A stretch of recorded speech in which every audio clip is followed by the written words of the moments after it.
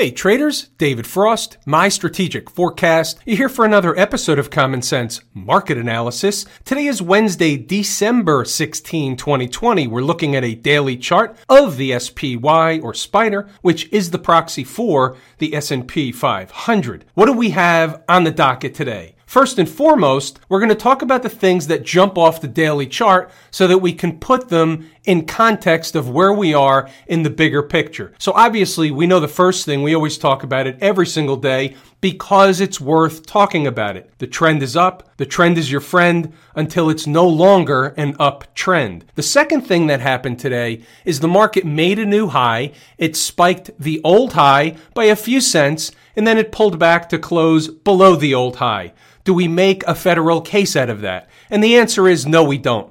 They spiked through the old high. They didn't close above the old high. They may or may not do that tomorrow. They may or may not do that Friday. We don't know. It's not that big of a deal. When the former high is close by, it acts magnetic. It pulls price in. They want to make a new high. That's just the way the market works. Technically speaking, did anything change from yesterday's video? And the answer is no, it didn't. Let's put it in perspective. The SPY was up about 50 cents today. That's not a big deal one way or the other. It's just up 50 cents. The Dow was down. The Russell was down. We'll get to the NASDAQ and those other markets later. Just to put it in perspective, the market really didn't do anything today. It was Kabuki theater. What's Kabuki theater? It was the Fed announcement, the FOMC announcement. They have a 2-day meeting. Tuesday concludes on Wednesday. They come out with an interest rate decision, and then they have a press conference to follow. It's Kabuki theater. The market generally whips around the Fed announcement. There are no surprises these days with the Fed announcement. It whipped around a little bit, went up, went down, went back up, and that's really the bottom line of what happened in and around Kabuki theater. We have a breakdown candle. We've been looking at this candle for quite some time. The high of the breakdown candle is 371.05. That is, in fact, the former high. So here we make an attempt.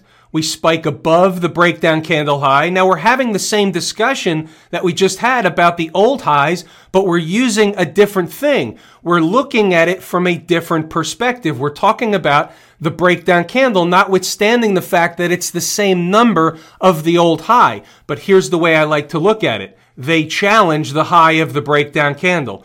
They have yet to close above the high of the breakdown candle.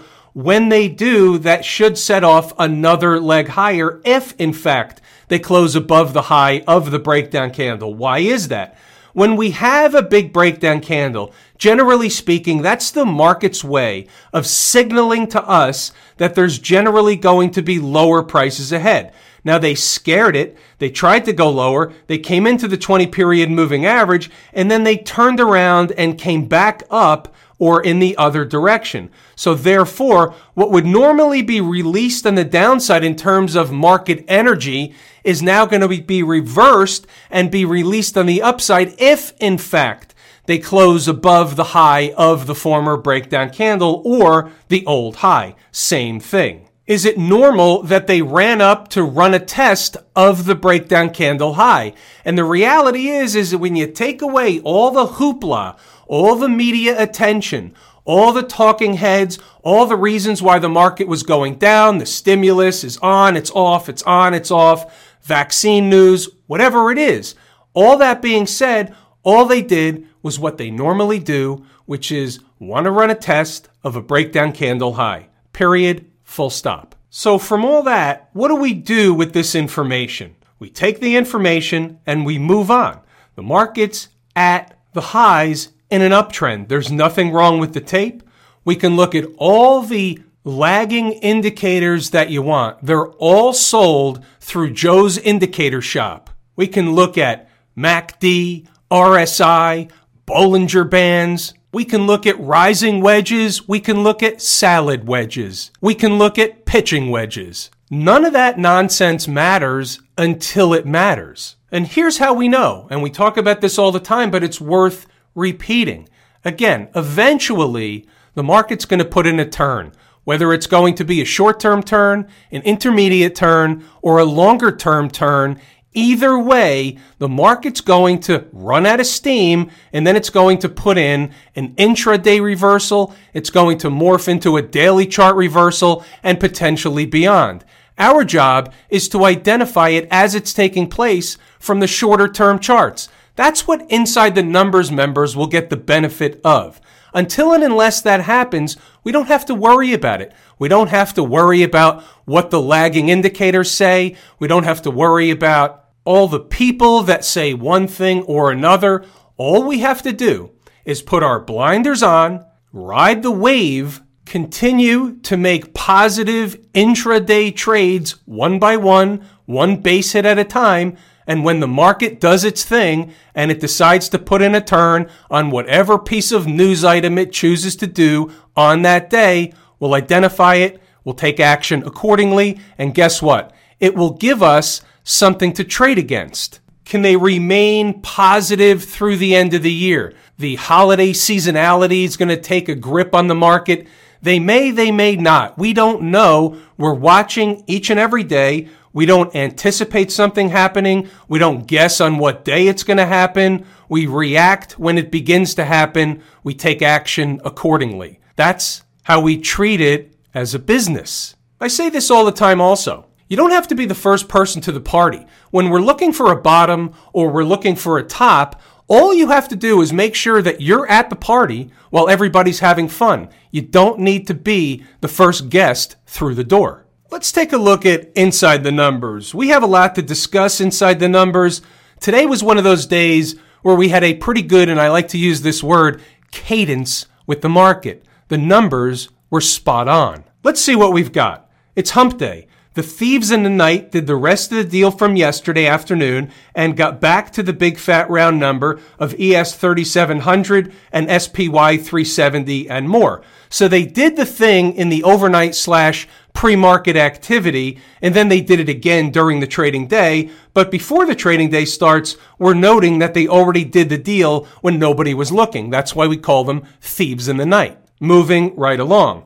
We'll check out some of the early thoughts. We'll circle back to stocks on the move. They're hanging around the big fat round number. Let's look at things from a common sense perspective. If the final destination was SPY 370, they would get rejected right away from where I sit. The all-time high, SPY 371.05, is a stone's throw away.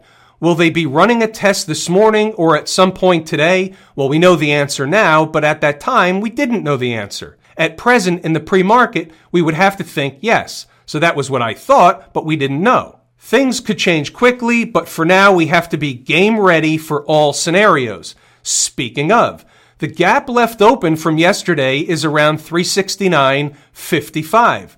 Much below and closing candles below 368.75, and the bulls are in the midst of a fumble. Remember, it's quadruple witching options expiration week, so weird things can happen out of the blue. It's an awareness. We'll get to this when we get to stocks on the move, but here's an of note. The numbers on JKS, which is one of the stocks on the move, are a little spread apart. The stock can move when it gets going. Less aggressive traders can reduce their share size to compensate for the wider stop or take a pass altogether. Side note, today is Kabuki Theater, FOMC day. After the morning rush, the market tends to go to sleep, more awareness. We like to set the table for the day. Moving right along, let's see what else we have as the day begins to get underway. So we have some more pre-market / early thoughts, 9 o'clock. Let's make sure we're looking at the right stuff. This is important. Take notes. From an hourly chart perspective, the most important number on the board is SPY 369.80. I have to pause and go to the chart, and you know the routine. Right of the vertical is today's activity. The horizontal line is at 369.80, and you can see here, for the majority of the day, they thought 369.80 was rather important. Why is that? It's the high of the big breakdown candle. That was from the hourly chart. They were eating time off the clock near the high yesterday. Just to put it in perspective one more time, here's a breakdown candle from the hourly chart, this one right here.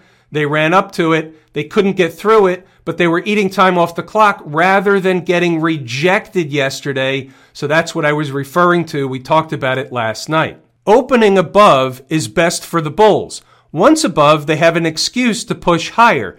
371.05 is the former high. Running a test could come up short, spike through, etc. We know that routine. Opening below 369.80 means they're not ready yet. Doesn't mean the market's going to collapse, just means they weren't ready yet. More time in the oven. Let's move along, see what else we have. 935. 369, give or take, should be support on the first hit if they keep coming down. Let's get our faculties one more time. Again, the 5-minute chart, the lower horizontal line is in fact 369. They came down to 369 after getting rejected at 369.80 and did what? Found support and turned around and went back in the other direction. That's why at 935 we're saying 369 should be support. 937, nice ride on Dish. We'll get to stocks on the move later. Closing candles below 369, and they'll run a test of 368.50. It's not that far away, but those are the numbers that we're working with. The preferred thing is to bounce quick. The longer it takes, the more likely they go lower. Moving right along. As you can see, by 9:45, traders who purchased the S&P long around 369 should take profits along the way and protect the trade. We treat it as a business. Base hit to start with. So far, so good. 369 was the buy zone. 369.80, what you'll see in the notes coming up quickly, is definitely a gotta take profit in front of zone. Why is that? Because it's an important number. They're going to go run another test of an important number. You don't know whether they're going to get through or not. So treating it as a business type of thing, you have to take profit at these spots. JKS, we'll get to the charts later, shaping up to be a nice hump day morning. We need IQ to wake up. Turned out to be a bit of a slider / shitburger. Not a big shitburger. It's not like a 2-pounder, but it didn't do the thing. We'll get to the charts later. Moving right along. Now here we go, 951. We all know where the resistance is going to be. Traders long the S&P will need to book more profit in front of 369.80 if they can get there in this run. A trailer is a portion of the position that would be held for a break above the breakdown candle high. We don't know if they'll get there right now, but just in case. And don't let this trade go bad on you. Some profit at least should have already been taken. By 10 o'clock, SPY did everything as advertised. The rest of the trade is trader's choice. Yada, yada, yada. Now, if they can break above 369.80, the next real area of resistance is 370.35, give or take. Some of you might remember that number from last week even. Will they find resistance at the fat number of 370? Probably. Back to the charts. Here we go. What's over here? What's the high in this candle? How about 370.37? So they come up to the 370.35, spike it by a couple of pennies, that's hardly a spike, and then do what? Come back to where? Come back to the area that they just broke out from, which was what? 369.80. You see how the market actually does intraday everything we discuss that it does each and every night. It does it over and over and over again. And when you have the numbers, you have a pretty darn good idea of what the market is doing. Hashtag reading the tape. Now we get into that slow part of the day. So what I'll do from here is I'll scroll up a little bit and you can pause the video and read the notes, go back to the charts, see what's going on. You can see we had a good cadence with the numbers today. The numbers were spot on. But we did have one more situation in the afternoon where post-Fed, we had one more run that we suspected they may run a test of 369. They ran a test of 369. They came up a few pennies short. They turned around and went back up in the other direction. Speak of the devil, 149. Anything goes around the Fed announcement. If they pop them, they'll go right back to 370.35. They've already been there, so the door would be open for the highs at 371.05 or more. Now, they did all that. We saw it already, but here's what's happening before the thing. 149, this is what we're saying. If they drop them, 369 or a spike of it should be a piece of cake. Back to the chart. Post-Fed, market comes down, 369, here you go. They didn't hit 369. 369.06 was the low, and they turned around and went back in the other direction. Know thy numbers. And I think you have to agree that it's nice to have a tour guide that knows his or her way around the numbers. So the Fed was pretty much a non-event, nothing happening. So what do? Light volume, quiet market. The path of least resistance is sideways to higher. By the end of the day, they go higher, they spike the high, they come down. You saw where they closed. And that was basically all she wrote. You can see what's in the notes. Go back and double check whatever's in the notes with what's on the chart. I urge you to do so if at all interested in participating, or if you already participate actively in the market during the trading day. Let's take a look at stocks on the move. We had 4 on the board today. Out of those 4, 3 hit their price objective. Dish, JKS, and IQ. EAT didn't get there. Let's go to the videotape. The first one on the board is Dish, getting a haircut at the open. $32.95 was the number. Comes into the number, has a pretty fast spike up. You can see what happened on a 1-minute chart. So in just the 4th minute of the day, Dish is making a high of $33.82, almost a buck higher. Therefore, traders understand that at minimum, they gave the base hit. They actually gave more than a base hit. At minimum, traders have to book profit in their pocket. You saw what happened next. They traded in and around that number before they gave it up later in the day. But guess what? Once they do that, the trade is over once they come back below the number. How about JKS? Also getting a haircut at the open. The number on the board bright and early was $58.15. They came into it, they spiked through, making a low of $57.24, turned around and went back in the other direction.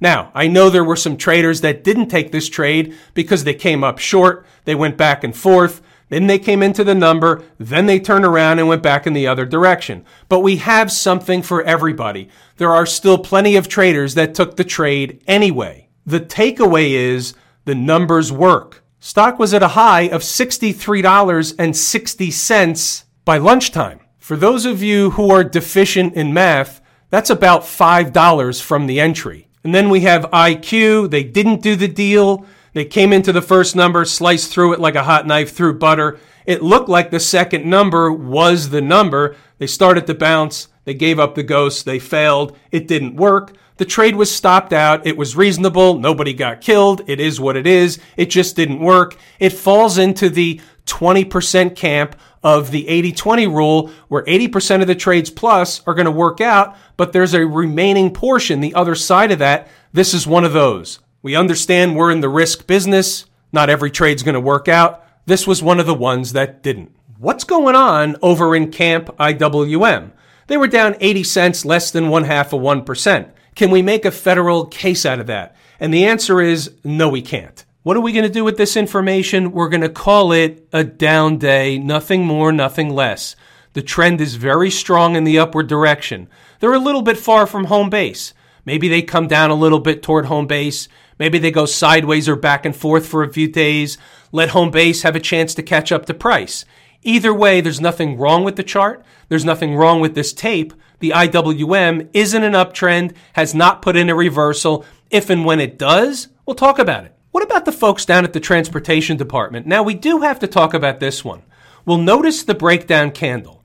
So therefore, we have something tangible that's in front of us that we say we know what the market does most of the time when we see these type of events or these type of candles. So what we're watching for now is, and the candle we're talking about is this one from the 14th, what we're watching for is, are they going to creep up to get to the top, run a test to the top of the breakdown candle, or are they even going to be contained by the 20-period moving average, staying below the 20-period moving average? We have something to watch down at the transportation department. The reason why this is so interesting is because this is our favorite canary in the coal mine. Second favorite market leading indicator, but favorite canary in the coal mine. So if in fact the transports have actually put in some kind of a turn, short, long, intermediate, we don't know. Right now, it could be a turn before other markets. We've seen this before. That's why I talked about it yesterday. That's why we're talking about it again today. We're watching the transports. Conversely, we have the folks out in Silicon Valley, Q cubed, They're busting out yet again to new highs. So it's a divergence from the transports, but that's the reason why we watch the transports. We're watching for divergences. That's where our eyebrow gets raised up a little bit. We take notes on a sticky note and we put a puzzle piece on the table. Anything doing in the XLF? Up a penny today. It's a rounding error. We don't need to go any further. We're moving along. The only thing we have to be watching for in the XLF, by the way, is this breakdown candle, also from the 14th. Can they get above 28.84? If they can, the door is again opened to get up to 30 at some point in time. If they can't, then we know what's going to happen, which is they'll fall down or in the southern direction. The high of the breakdown candle for now is our bogey. How about Smashmouth? Same routine, the trend is up, but we have another one of these breakdown candles. And again, here are some markets that aren't all the same. Market will traditionally, all these different sectors, all the different markets, they'll traditionally trade together in large part. But they don't all look the same and they don't trade together each and every day, all day. So now we have a breakdown candle in the Smashmouth from the 9th. Can they get above the breakdown candle high or can they not get above the breakdown candle high? So far, they did the thing they always do, not every time, but they do it a lot, which is run up to run a test of or near the high of said breakdown candle. Can they get above the high, which means they're going to make new highs, or will they be rejected at the breakdown candle high? We're watching. Have I told you how much I appreciate each and every one of you? Without you, these videos are not possible. That is true and accurate information. We're going to pull the ripcord here today. I'm David Frost, my strategic forecast. Thanks again for tuning in to another episode of Common Sense Market Analysis.